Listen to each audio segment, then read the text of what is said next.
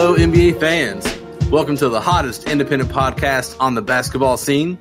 You're listening to the And One Basketball Hour, and I'm your host, Paul Abels. Joining me today to break down the NBA is my backcourt podcast teammate. We'll call him the Mark Tatum to my Adam Silver, and that's ESPN Radio's very own Angelo Carriero. makes a little more sense than Mark Titus to Adam Silver, am I right? I think I listened to one too many podcasts. So we are referencing, of course, the NBA commissioner and co-commissioner, and that's because today is going to be an exciting NBA draft-filled podcast episode. To the listeners that are tuning in, we appreciate you all, of course.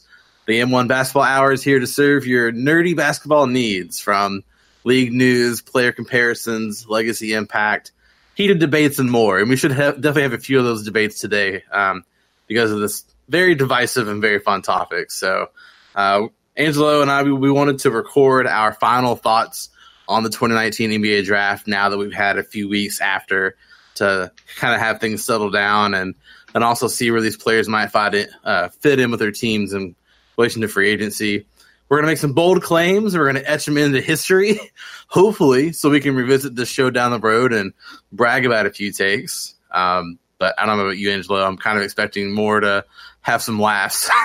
Yeah, I think that's the way that this is going to go. Than some bragging, especially for this year's draft. So let's get into it. Real quick, I think you were a lot lower on it than I was. Like, I agree that it's not like 2017 where you didn't have any real superstars, but the first 14 picks you would be like, yeah, they could be an all-star someday. And I just feel like maybe you're a little harsher on it. So we'll see how it pans out in this, if I'm right or not. And you can just say me, but I think it was the basketball world as a whole. My opinion on this draft as a whole, just to start things out with our discussion on it, as always, there's going to be some players that fall that end up being really good. Like when you have a Giannis fall to 15th, or your Tony Parkers fall, or Draymond Greens. That's going to happen. This draft, I don't think, is lacking in talent. The difference is I think it's lacking in unproven, or I think what it has a lot of is unproven talent. There's so many players that have so many potential holes or red flags that I just think this is a very unpredictable draft.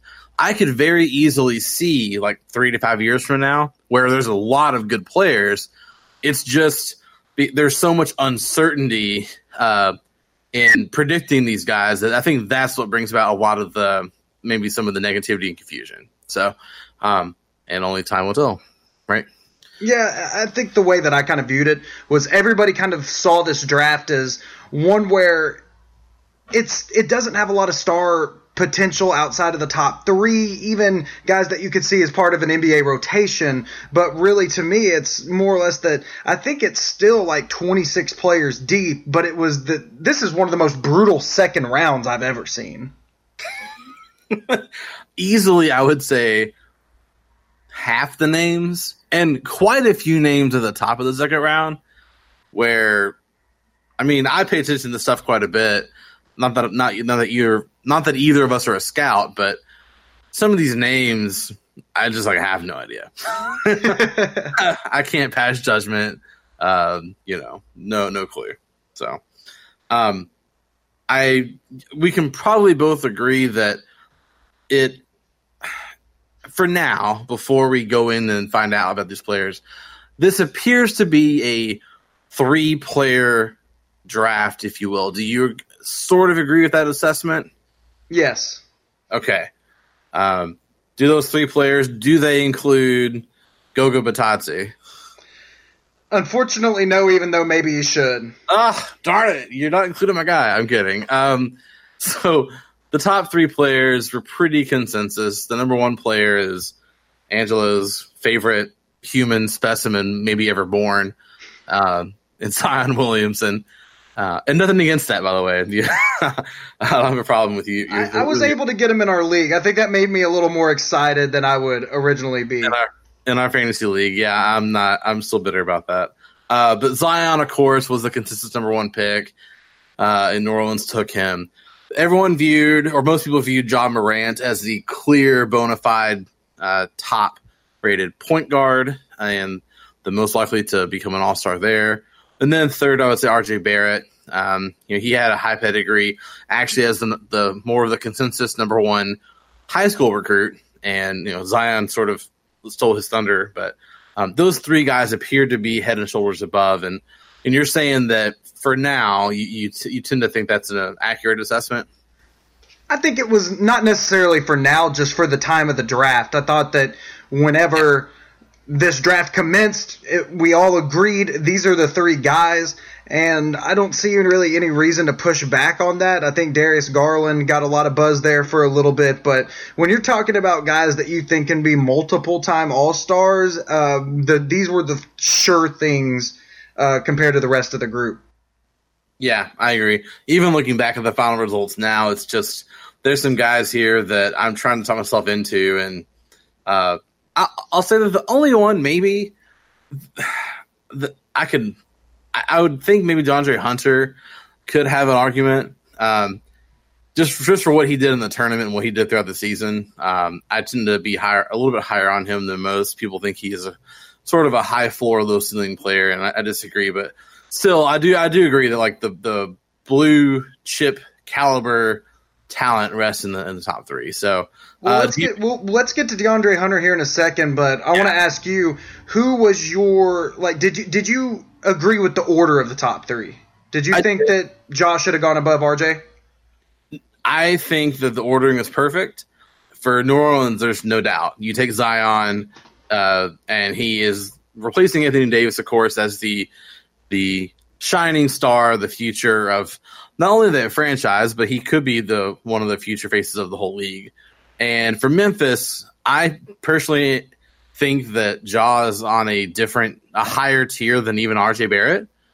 That's just me personally. I'm not too high on RJ Barrett, although I see the talent and I understand where he, putting him up there. But for Memphis, for them, Mike Conley's time and with that franchise was dwindling down. They're no longer a contender. They'd already traded away Marc Gasol. I think he has just as good a chance as anyone to become an all-star in this draft.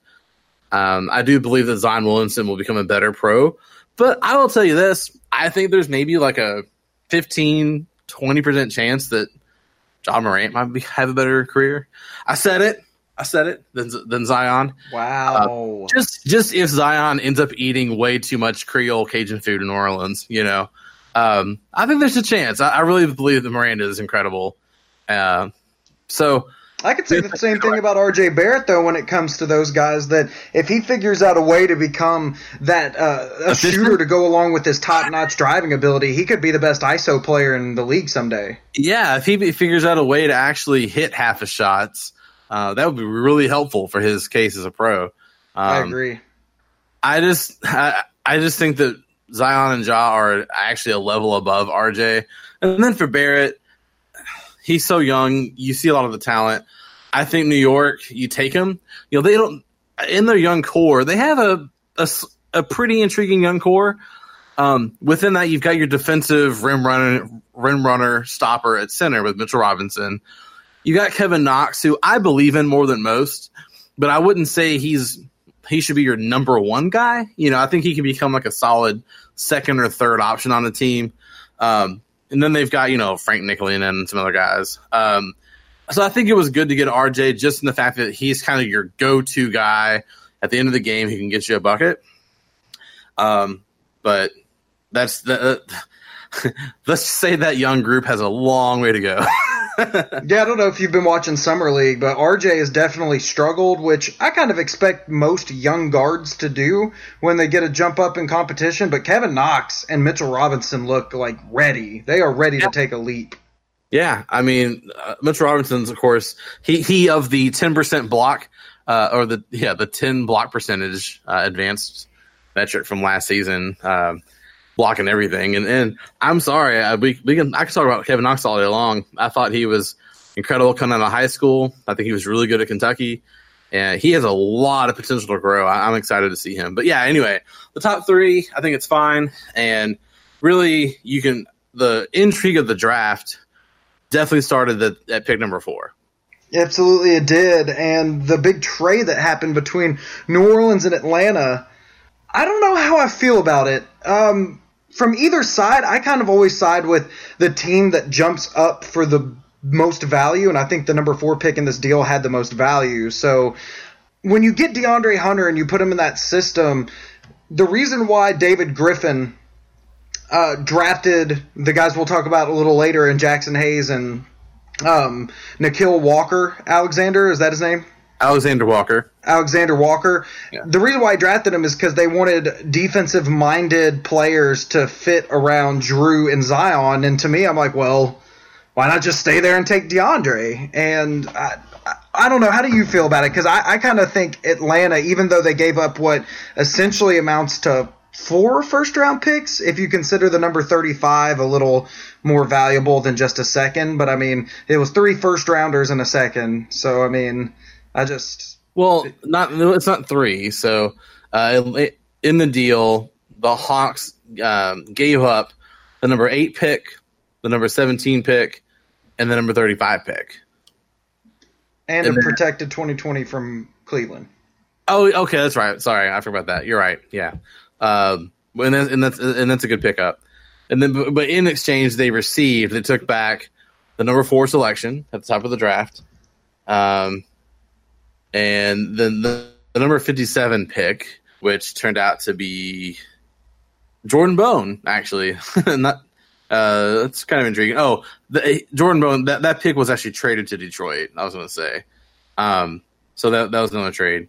The thing that's interesting to me is that Atlanta took on Solomon Hill's contract. That's a 1-year expiring. It's not going to be anything terrible, but they did help New Orleans alleviate some cap space. So for me, that kind of helps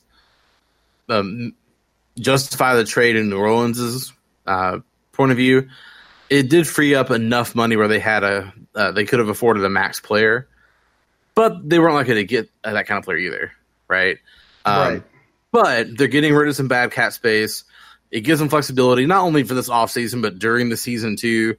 Having cap space can help them facilitate some trades. And if you look at that team, not that we're doing a team preview, but with Drew Holiday, with Zion Williamson, with JJ Redick, and then all their young players, if they can make one move and pick up like a fringe all-star, or like an Otto Porter type, or someone like that, that team can make a playoff run. And I think so.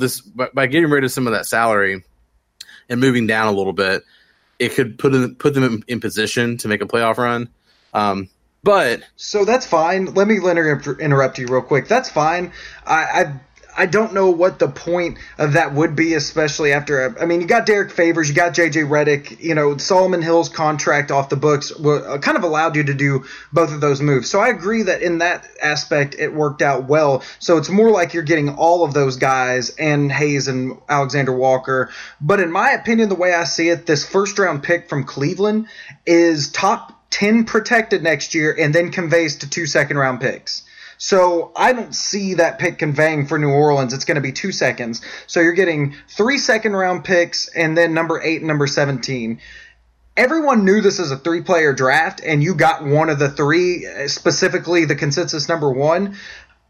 If I'm sitting there at 4, and again, everybody loves the pick hoarding and what that can do for a team, and maybe he strikes gold with one of these 2 guys, but I would have felt safer taking my definitive number 1 unless he honestly thought that none of those guys equaled the value combined of Hayes and Walker, in which, yeah, I understand why you do the deal, but to me, I feel like if you have that option between Hunter or Culver or Garland or even Cam Reddish or someone, if you really think those guys are that good, then stay at 4 and take them. But obviously Griffin didn't feel that way, and he pulled the trigger the way he felt necessary.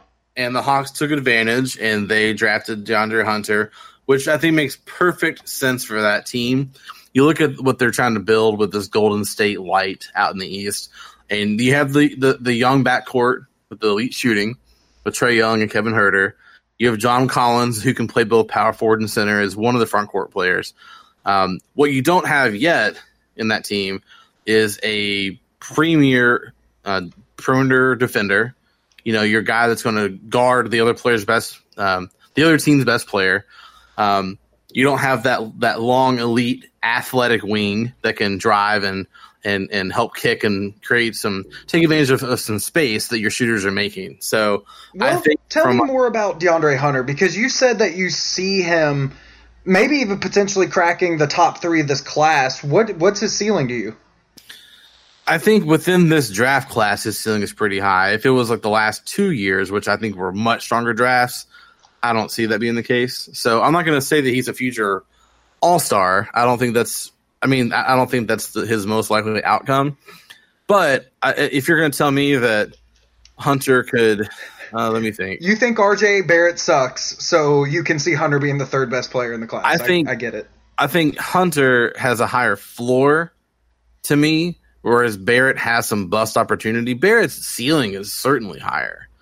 But I just think he's got, he also can bust a little bit more. My thing with Hunter is just he's what the league is looking for right now. And it's a prototype cliche, but it's the 3-and-D wing. But for real, like, that's what people are looking for, right? You look in the finals, look at the Raptors. Like, could he become a Pascal Siakam? Sure. I think he could. Why not? Like, and that's the kind of player that you're looking for, even if he's 20% less than Siakam, like that kind of player who can rebound, defend, guard, switch. And I think he shot like over 40% from 3 in college on low volume, but still, like, as long as he can keep the defense honest and tell it space, that's the kind of player that the modern NBA is looking for. And so fitting in with what that Atlanta core needs, I think he was a perfect fit. Now, I'll tell you that I loved initially the return that the Pelicans got on their trade, but after what they actually did with those picks, I'm not as high on the deal. I will tell you that when they got the 8th pick, I'm thinking that, well, hey, they can still get a guy with a pretty high ceiling, like a Cam Reddish, even a guy like a Tyler Hero. If you're looking at New Orleans, they didn't have JJ Redick at the time. Surrounding Zion with shooters is a really good idea, right? Culver didn't fall there, but there's a few guys you could pick with maybe a higher ceiling to make this trade worth it. I would say if it was a guy like Cam Reddish, I'd feel a lot better because he has a high ceiling. He could be a great shooter. Maybe he busts, but like the difference between Cam Reddish and DeAndre Hunter maybe isn't that large. And I love their 17th pick. Nickeil Alexander-Walker looks like a really good, like, solid rotation guy that I don't think is going to fail. I think he'll make the league. But instead, they took Jackson Hayes. And to me, I just think that the importance of having a center who can defend and rim run and protect the rim, but albeit has no offensive production, really. Like, kind of like your Nerlens Noel types. He reminds me of a young JaVale McGee. Yeah, and like the thing is, those are important players, but there's also a lot of those guys, and they're losing their value in this league. I just don't think spending the 8th pick, especially when you had the 4th pick, you passed on potentially a couple maybe all-stars, ahead of you. You don't trade down and spend the 8th pick on a Jackson Hayes. That's just me. It feels like that in that pick they were going for need more instead of just going pure upside. And that's where I feel like, well, in the end, I feel like Atlanta won the deal because I don't like that pick. And then the 35th pick, also, that's some nice value. That's the 5th pick of the 2nd round. You can get like a fringe first round kind of talent that fall to you. And they took, Marcus Luzada Silva. Yeah, my boy. And no one had heard of him. He appears to be purely like a draft and stash kind of player. Oh, be nice to Didi Silva like that, man. He's the future. I'm just saying, if you're going to, again, to your point, if you're going to move down from 4, fine, but then make sure to take advantage of those picks you're getting. And if you're going to take like a top 5 2nd round pick, and instead of taking, a fringe first round talent, you're going to get a guy that's probably never going to come over here. You're just stashing him in Europe. I just feel like they actually wasted the value that they received. So I can totally see that. Now, I disagree with you about Jackson Hayes' quote-unquote upside because it's there, but you're talking about in the modern NBA and what he can do with his skill set. I totally agree with you because my thing is that if Jackson Hayes reaches his ceiling, what exactly are you expecting? Kind of in that same question. To me, if you flipped it, wouldn't you like this draft a lot more if they got Hero, like Tyler Hero at 8 and Goga Bitadze at 17? Right. Or Tumo Kiki or the Matisse Thybulle kid or Brandon Clark or whatever. Yeah. And also it's just, I'm thinking, let's say that in a few years from now, the Pelicans are a playoff team. I just don't know how often you're going to have Zion playing next to Jackson Hayes in the second round or third round of a playoff series. Yeah, exactly. That doesn't make any sense. Those kind of players are being, kind of forced out. So I don't want to spend too much more time on this trade. I agree. And the last point on that for me is I think that Kabengele that went 27th, that ended up getting traded to the Clippers, I think he's better than Jackson Hayes, personally. Nice. There we go. Hey, starting to make a few proclamations. I've got one. My proclamation, my early one, was that Ja Morant has a 20% chance to be a better pro than Zion. I'm cool with that. And that was really intense. 20%.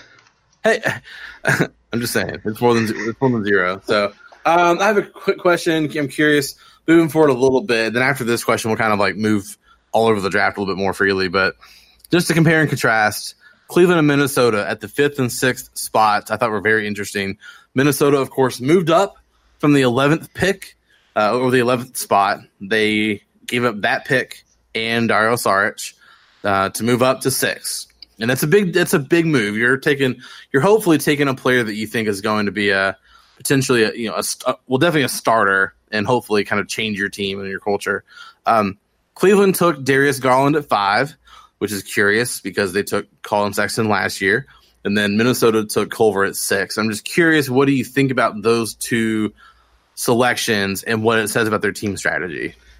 Well, Paul, I don't know if you realize this, but did you know Darius Garland's dad played for Minnesota, and apparently that's one of the reasons why they tried to move up?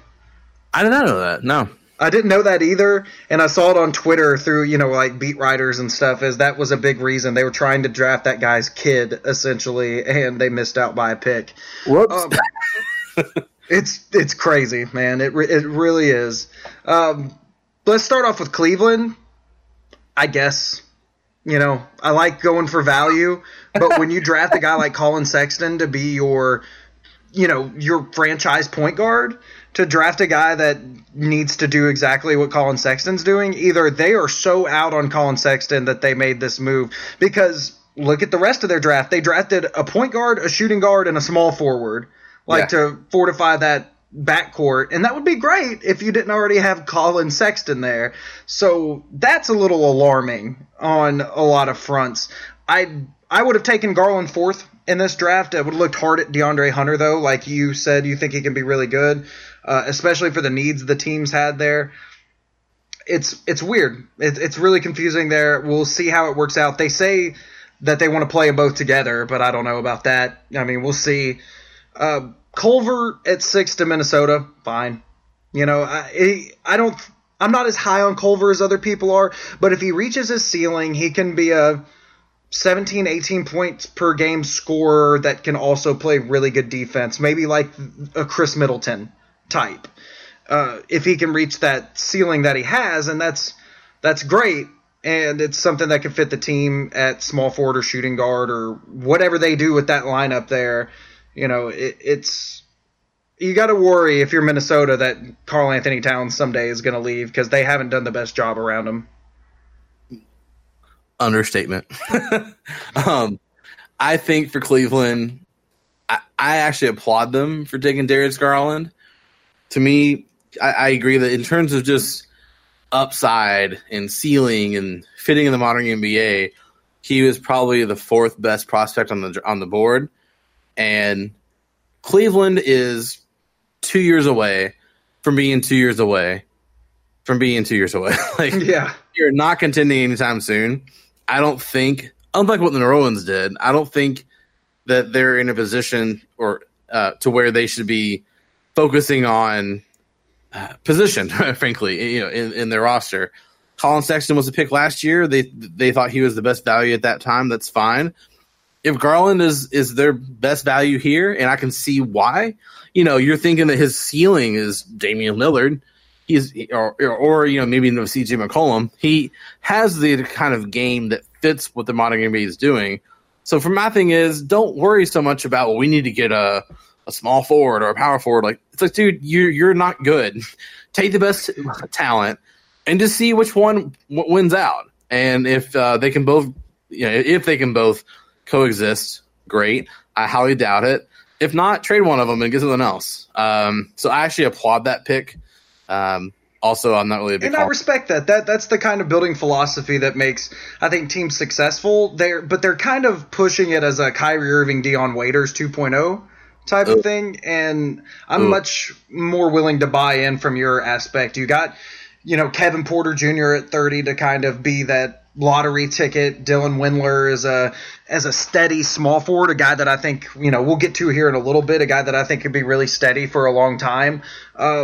But yeah, I'm with you. Garland to me was the best player there. I kind of would have liked to see Cam Reddish there, but I think Darius Garland at that pick, you have to just accept it because I don't see the value outside of that. Yeah, so totally agree. So going from here, just kind of curious of the lottery selections. Well, hold on real quick. You didn't compare it to Minnesota. You didn't give your Minnesota take on that. Yeah, no, Culver. I like Culver. I don't think he's going to be a player that fails. I think he's too good at too many things. His shooting is kind of the one aspect that's he's not like a Stanley Johnson level shooter. He's not a Michael Carter Williams level shooter. Like, he can shoot. He's just not as elite as some other guys. But the difference, I think he's a really good playmaker. I think he can create his own shot really well. I think he can pass really well and set up teammates. So he can play a lot of off the ball and not have to dominate the ball to kind of make an impact. So I think he actually gives Minnesota kind of this unselfish, but high impact backcourt player that they've needed for a long time and can actually complement Towns really well. If he does become a better shooter, like a 38% shooter or something, then they've really got something. He's got the size where he should at least be adequate on defense, and if not better than that, he should be able to hold his own and rebound a little bit. So I think he's a nice player. At this point, at 6, in most drafts, you would maybe wish there were some higher ceiling players, and there's not that many. And, basically, I think they were looking at Culver. If not him, you're looking at Reddish, and they didn't believe in Kobe White. They didn't believe in Cam Reddish. They wanted Jarrett Culver. They may have won Darius Garland, but I mean, they probably won Jarrett Culver. So I think it's a good pick. It's not gonna. I don't think it raises their ceiling a whole lot, but it's a good quality player than who might pan out better than some other guy on that team that we won't talk about. Right. We won't talk about it. I'll give him a break this time. Okay, so question: amongst the lottery, outside of the top 5, so the rest of the lottery, which selection did you like the most, and is there a selection that you really hated?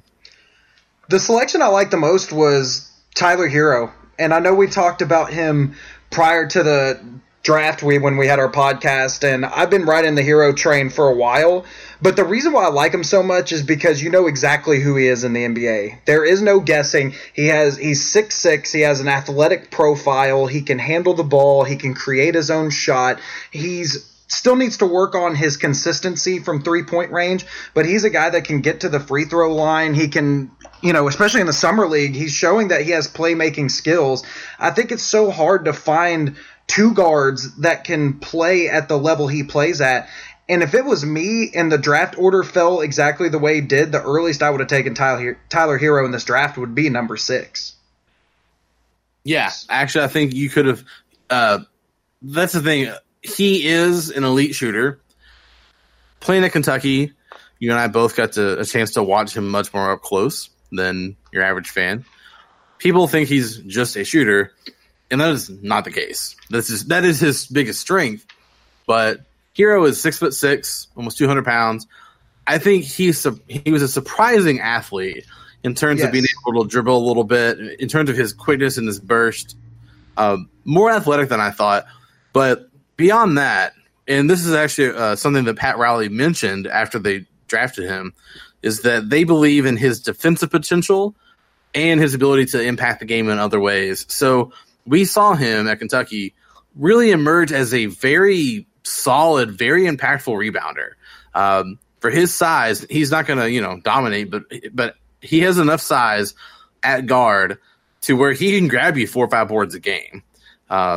He did really well with that later in the year. And then his defense, again, got much better. You're not going to ask him to be Patrick Beverly or anything or Avery Bradley or anything like that.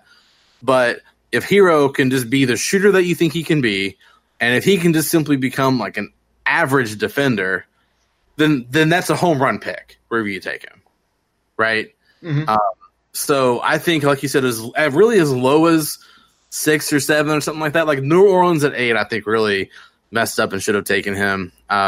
Yeah, Atlanta would have been interesting just to add another shooter. I would have loved him in Atlanta. That would have been nice. Absolutely. But yeah, he has been tearing it up in summer league. So also here, just real quick, let me see. I think I've got some picks on him. I think in his summer league debut, he scored 18 points, and let me see. And then the game after that, he scored 23. And in each of these games, he made, I think, 4 and 5 3-pointers. So, it's only summer league, but it's just saying so far he's trending upwards. So I'll say for me, for the lottery selection that, non-top 5 that I may have liked the most, we've talked a lot about them. But I'm going to go with P.J. Washington and Charlotte, not trying to go all Kentucky here.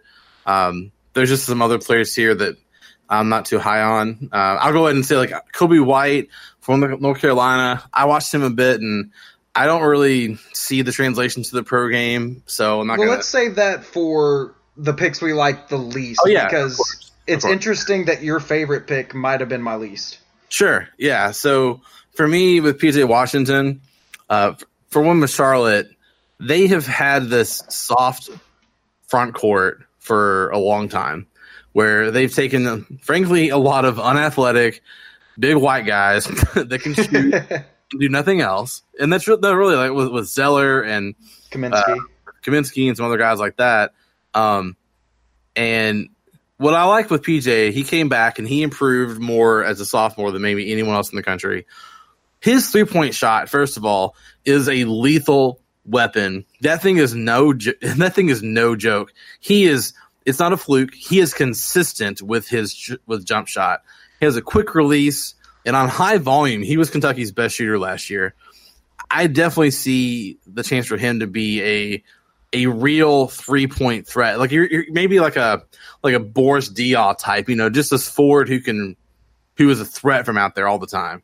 But also with PJ, I don't see him becoming like an all-star because he's a little bit just his size and at power forward, that kind of position is kind of going out. But he has such a long wingspan, though.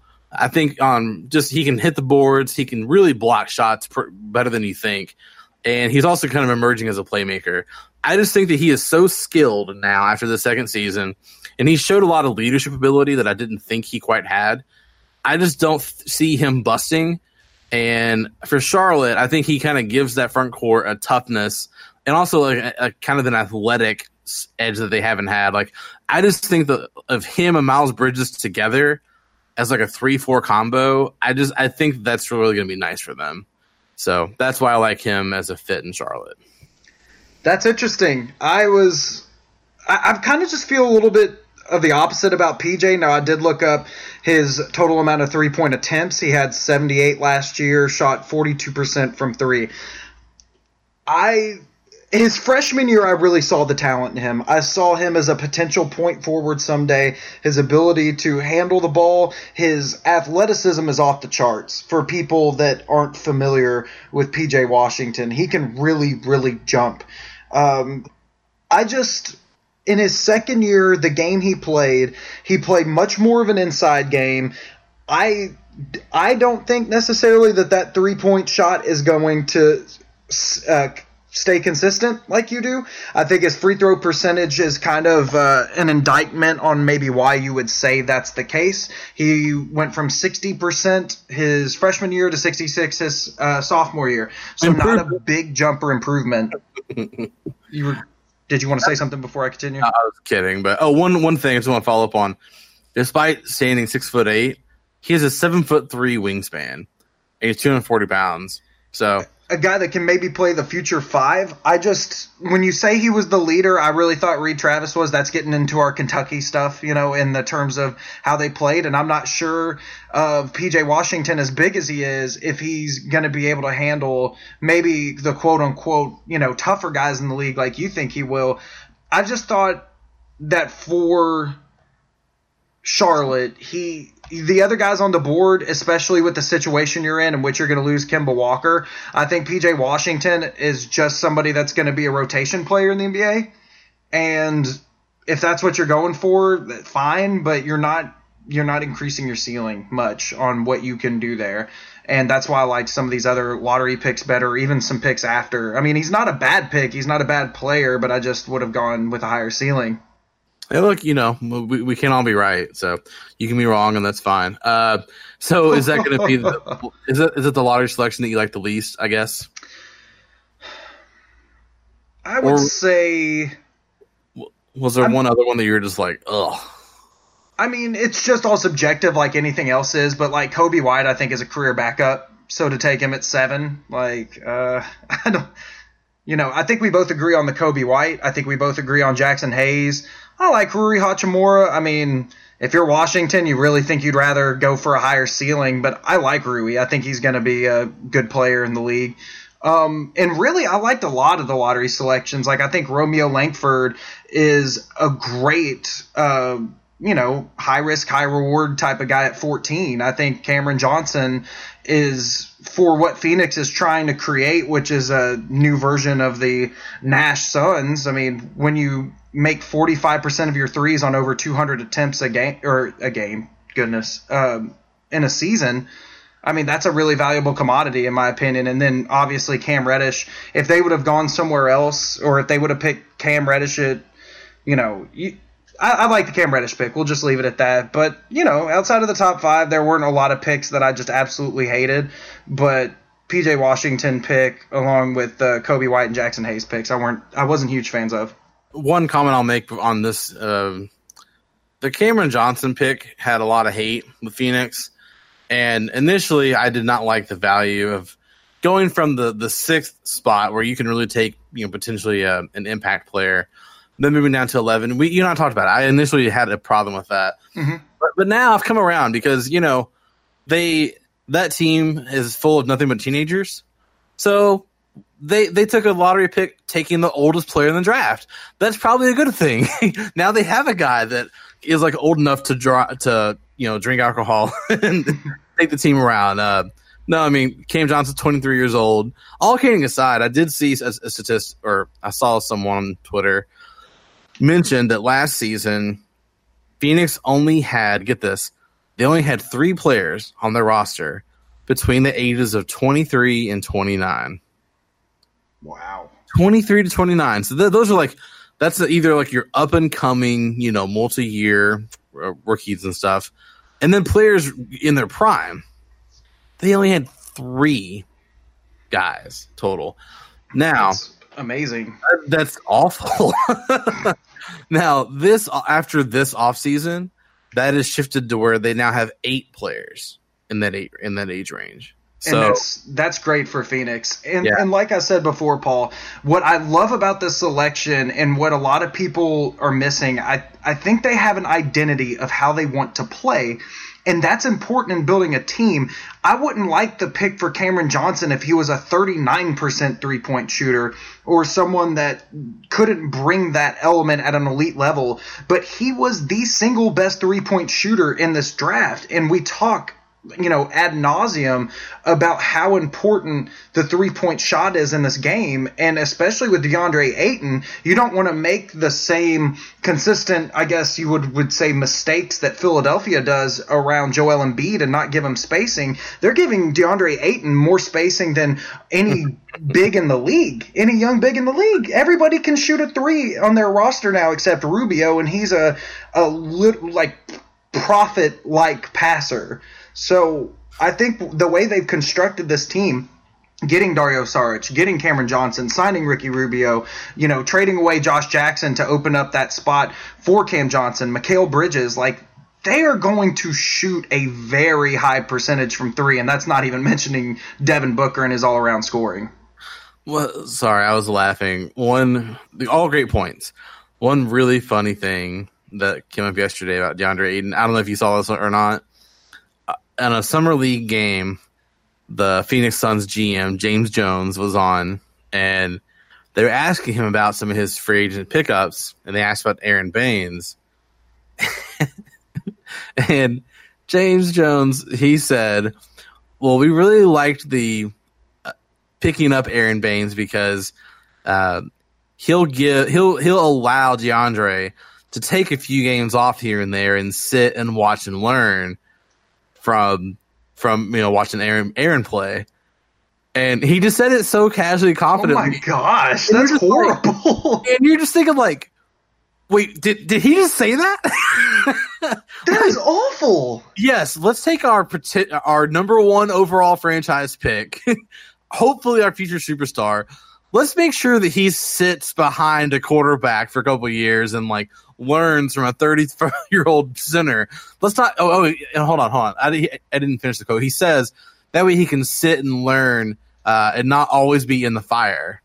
Yeah, that was the last part. And you're like, that's exactly what he should be doing. That's why you've constructed the team the way it is so he could be the guy that can go and get you this all-star level production to get you in the playoffs. I think I was yelling in the mic. I'm sorry. Hopefully we would normalize that out. But I heard that and just about had my jaw drop. Well, there's your Phoenix Suns. You literally could have just said, we think he's going to be a good veteran backup, and nobody would have batted an eye. They'd be like, yeah. That's true. Oh, man. It's so funny.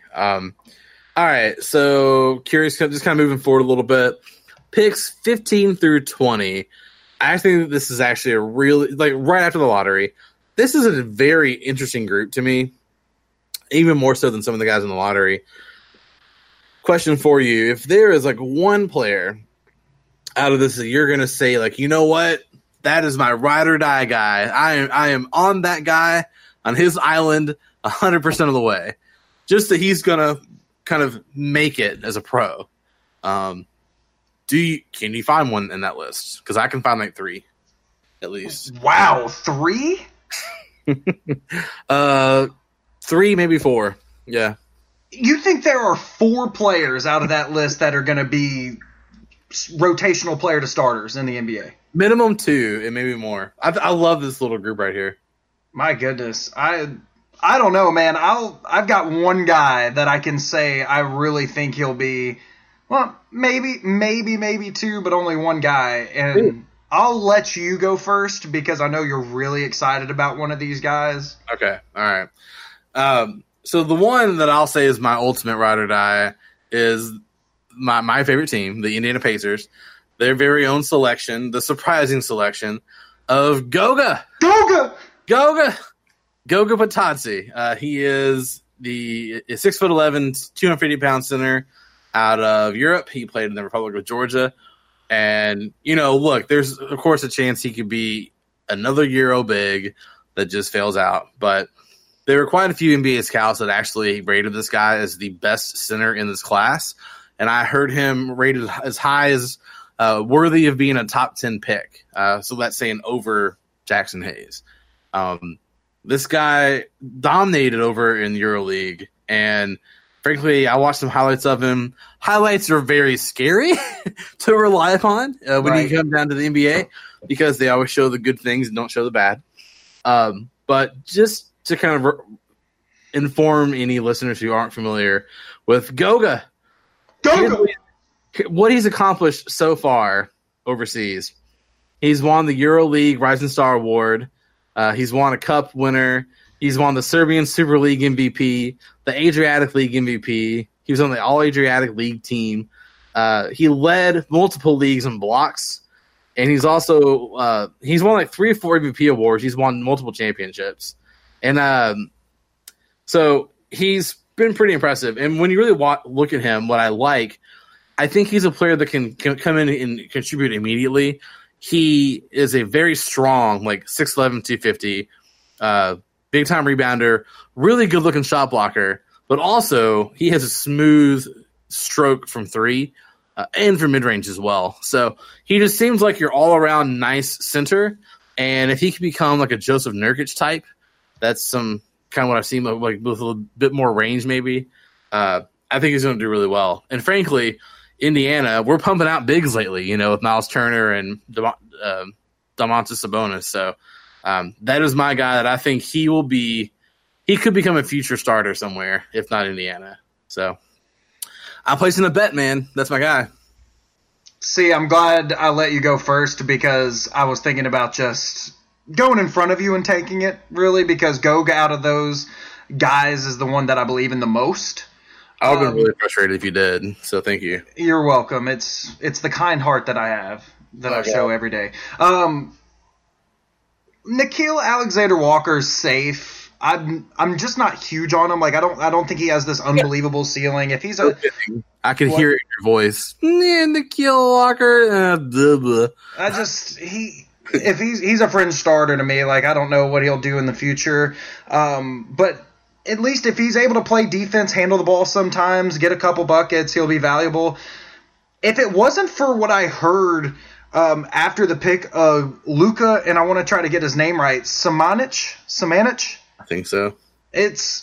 I thought that he was kind of underrated, and not that I've ever seen him play. I haven't seen him play one time. But, I mean, he didn't have as many of the awards as Goga did, but he was the FIBA Europe Under-18 Championship B, whatever that means, MVP in 2017. He's 19. He's just a Croatian Euro, kind of maybe in that Dario Saric mold type of forwards that can shoot, but he's really tall, man. He's 6'11", 227. He's a guy that can maybe play the 5. And if I was to trust any team with a European big, I mean, San Antonio would be right up there towards the top of the list. So if I can't have Goga, I mean, do you want to share Goga? Can we share him? No, he's mine. Okay, I'll take Luka. Wow, okay. Interesting, neither of us said Demboya that Detroit drafted. Well, see, I think he can actually become really something nice. Admittedly, he is like a project type of player, but Sekou Demboya is the highest rated international player from this draft, and he fell to 15. So hopefully Blake Griffin can take him under his wing. To me, I'm intrigued about Chuma Okeke. The problem with him is the team he went to. he went to Orlando, and that is one team that does not need any more big players. Well, let me tell you a fun little story. By the way, I think Goga ended up being the best international prospect, but Sekou was drafted first unless you count RJ Barrett or Rui Hachimura. So, but an interesting little tidbit about Chuma Okeke. I happened to catch some of NBA TV's like post-draft like reviews and whatnot, and there happened to be a coach on the panel named Bruce Pearl who happened to coach at Auburn where Chuma Okeke played. And he gave Chuma Okeke a little bit of praise, but literally sat there on TV and said, yeah, if he improves his work ethic, he can be something someday. I think he was overdrafted. Oh, wow. I mean, if Bruce Pearl's on national television to, like, pump his guy up and says that, I'm off. I'm out. Like, I'm good. You can have Chuma. That's pretty terrible. That's indicting, isn't it? I'm suddenly just like, oh, no, he's done. He's done. He's dead in the water now. The fact of that and the fact that he's on Orlando, yeah, I'm done. No, my second choice actually is the Philadelphia and them moving up to get Matisse Thybulle. I know you don't like talked about every single player on the list. Yeah, no, dude, it's a cool list. You don't like him because he played in a zone-heavy system, and already in Summer League, he's getting blocks and steals like crazy. He is a poor man's Andre Roberson. Wow. Yeah, Nope. I said it. I think he is like. I think he's better than that. I think he's a Rich man's Andre Roberson. Maybe he'll be Andre Roberson. Do not disrespect Andre Roberson like that. I'm not going to have that on the And1 Basketball Hour. I just know with Philly, with the defense they've already put together on that starting lineup, and then them bringing back Zaire Smith, who was injured last season. He's a great defender. And now with Thibault. I'm surprised they're bringing Zaire Smith back as he was an injured point guard. I'm surprised they didn't give up and trade him after a year. Wow. Yeah, that was a shot. Was it a shot because of their treatment of Markelle? Yeah. Dude, Markelle was horrible. They did the right move. So, anyway, interesting pick, or interesting group, I think. Moving on just a little bit further, we're near the end of the first round. From picks 21 through 30, just curious, if you can, give me one bet to be a future All-Star, like the best bet to become a future All-Star. Even if it's one time, even if it's like a one time, like Jamal McGlure making an All-Star game once, very unlikely. That's fine. One All-Star and also one player most likely to bust. If I had to take anybody that I think could be an All-Star, it's Keldon Johnson. From the last 10 picks, okay? The last 10 picks, yeah. San Antonio Spurs. He was a highly recruited high school kid, so he has the pedigree. He has, he's a very staunch defender, something that I think San Antonio is going to get the best out of him. He has an offensive profile. They have a history of developing small forwards. You know, you always want to make the easy Kawhi comparison. But out of all these guys, if you said he's going to be an all-star at least once, I would take Keldon Johnson. Okay. How about one bust? Or most likely? Most likely to bust out of this group?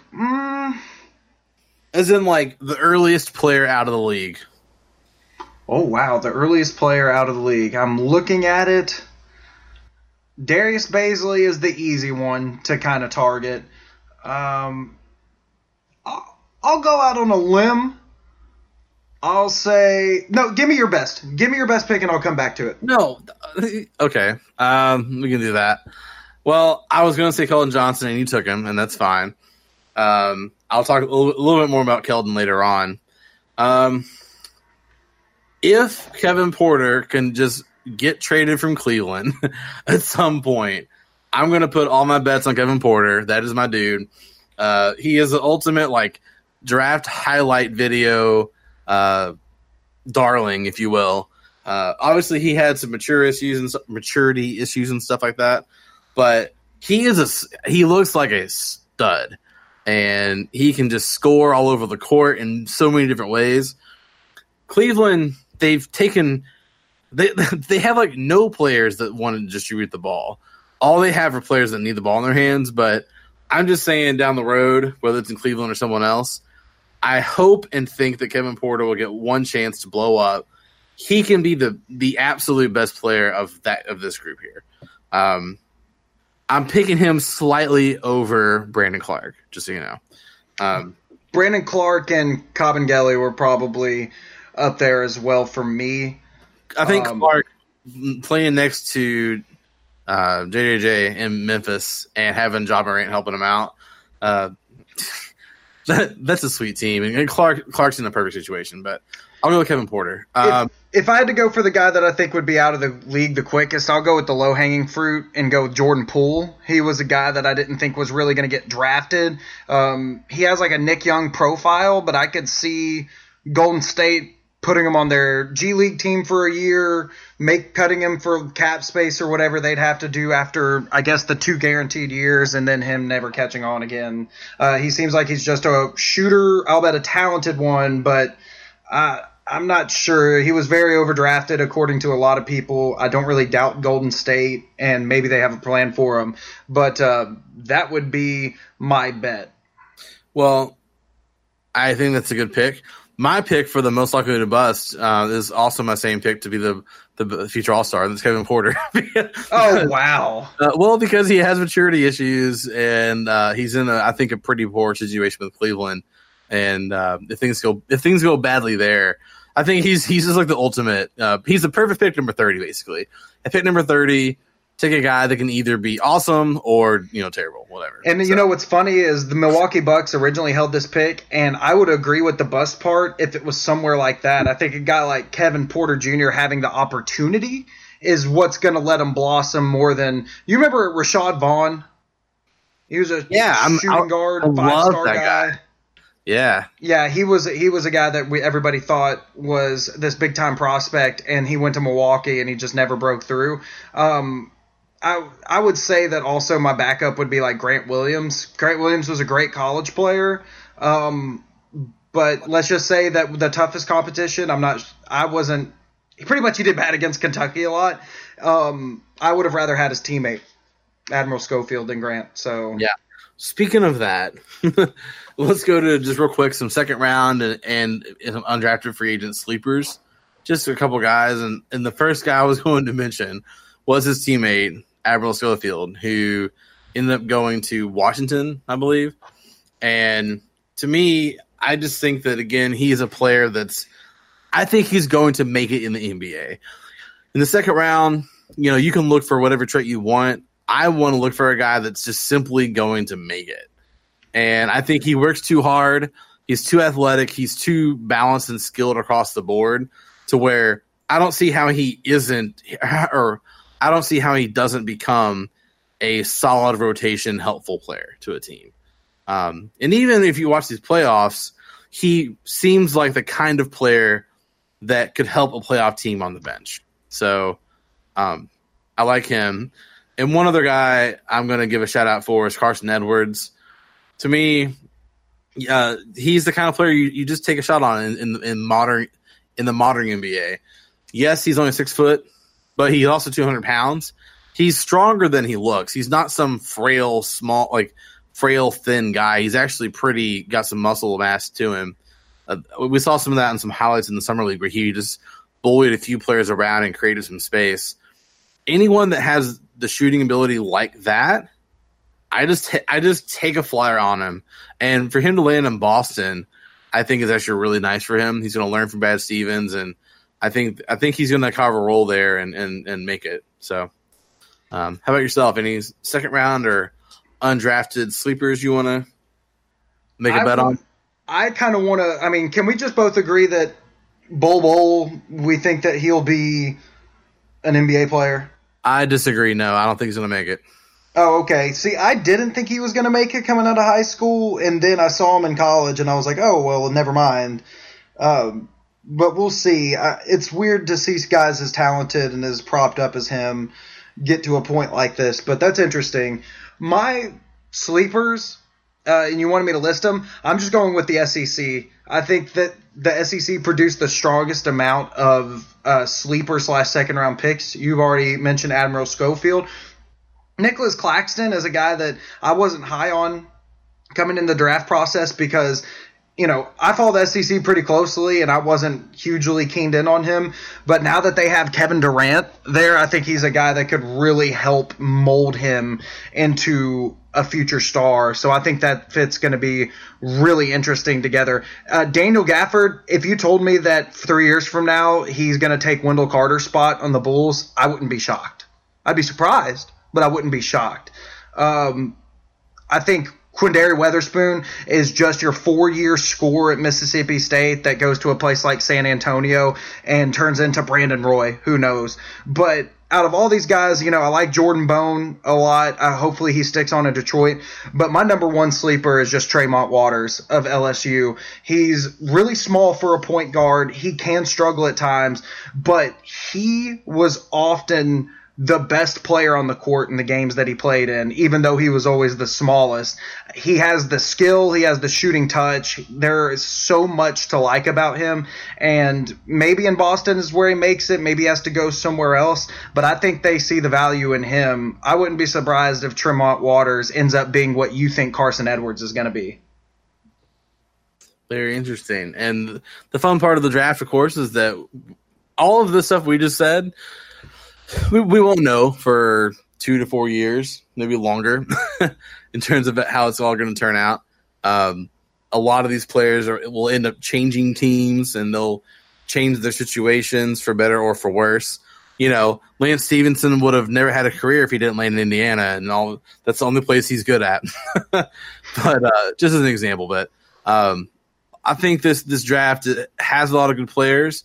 It's just a matter of which ones are going to emerge, which ones made it to the good situations, and which players can kind of negate some of the negatives the scouts were talking about, and hopefully get a chance to shine. So that makes it fun and entertaining, and you're doing a lot of forecasting, which oftentimes leads to hilarity. But hopefully we can look back on this in a couple of years and be like, oh man, we nailed that. So we'll move on to our final possession. This is where each of us gives just a 1 minute or so just take about something. And for me, I'll make it NBA draft related. At the time it happened, I just did not understand how Keldon Johnson fell to the 29th pick on the draft, almost to the second round. So coming out of high school, he was like a top 15 consensus player. Going to Kentucky, he was actually named the SEC Freshman of the Year and more than deserved the honor that he was given. He put up over 13 points a game and nearly 6 rebounds and played really well. The thing is, from three-pointer, he was relied upon as arguably the high volume shooter on the team from deep, or him or maybe one other guy, and he averaged 38% from three, and nearly 50% from the field overall. The thing is, I think he has the size to defend. He's a pretty decent passer. He's not great at that, of course, but he just has too much skill to just not make it. And when you're in the draft, especially in a draft like this, which is so upside down and unpredictable, you're just simply looking for guys at that point of the draft, in the back end of the first round, that can they make it? And I have zero doubt that Keldon Johnson will make it as an NBA pro. And for my final possession, the NBA draft consistently confuses me with the way that prospects are selected. And it's not in the process of the draft itself, but it's what type of players go where. Everything points to the NBA evolving into this new game where there's new skill sets and new players that take over and replace an old guard. And I feel like that the more the NBA draft process goes, the further we understand that there are still a lot of old thought into the NBA draft. For example, you had a guy like Malik Monk in 2017 drop to the 11th pick. I'll bet that he hasn't had the greatest start to his career. An elite three-point shooter of that caliber you'd think would be valued higher when it comes to a draft like this. You fast forward to 2019, and you've got R.J. Barrett, who was borderline awful from three-point territory at Duke, goes number 3 because he's traditionally what you want out of a guard, and that's a guy that's physical and can get to the rim. I'll bet an archaic skill set and style that comes along with that. You also look at what me and Paul talked about earlier. Jackson Hayes going 8 when he has a skill set that really doesn't fit in with the modern NBA, especially come playoff time. It's really confusing on a team that's trying to become revolutionary would take someone with that limited of a set. You can even look at Rui Hachimura at 9, and then you look at the picks after where you have a guy like Cameron Johnson, who was an absolute elite knockdown three-point shooter in college, and Tyler Hero, a modern guard that can get his shot, get to the rim, and plays the new style where even two guards are going to handle the ball a lot. It just seems like that the NBA draft isn't reflecting the game the NBA is played at now, and that's why you see teams like the Golden State Warriors and now the up-and-coming Atlanta Hawks being more fitting for the way the game is played today and their draft selections to show that. Man, that was good. All around. So I think with that, like I said, hopefully we can come back and we'll maybe follow up at some point next year, and we'll keep track of the guys that we made some statements on or whatnot. I guarantee you that some of the players that we mentioned who fit the modern game, they're probably going to do better than where they were picked at. So just a prediction. Any last thoughts or last words you want to have on the draft going forward? Nope, that's why we have a final possession room. No, that's cool. I was just making sure. So. I'm just messing with you, bro. I know, dude, you're such a jerk. Just a reminder to all the listeners that you can follow our show on Twitter at A1BBall. Angelo over here, he tweets out from Angelo Media Lex, although his his account is garbage. You wouldn't want to listen. Oh, Paul, why are you getting salty? Why not? So, as for this podcast, you can find us on iTunes, Google Play, Spotify, and Stitcher. Everything's been submitted to the podcast directories this week, so we're showing up everywhere. So be sure to search for us and keep track. Thanks again for tuning in to this week's edition of the And one Basketball Hour.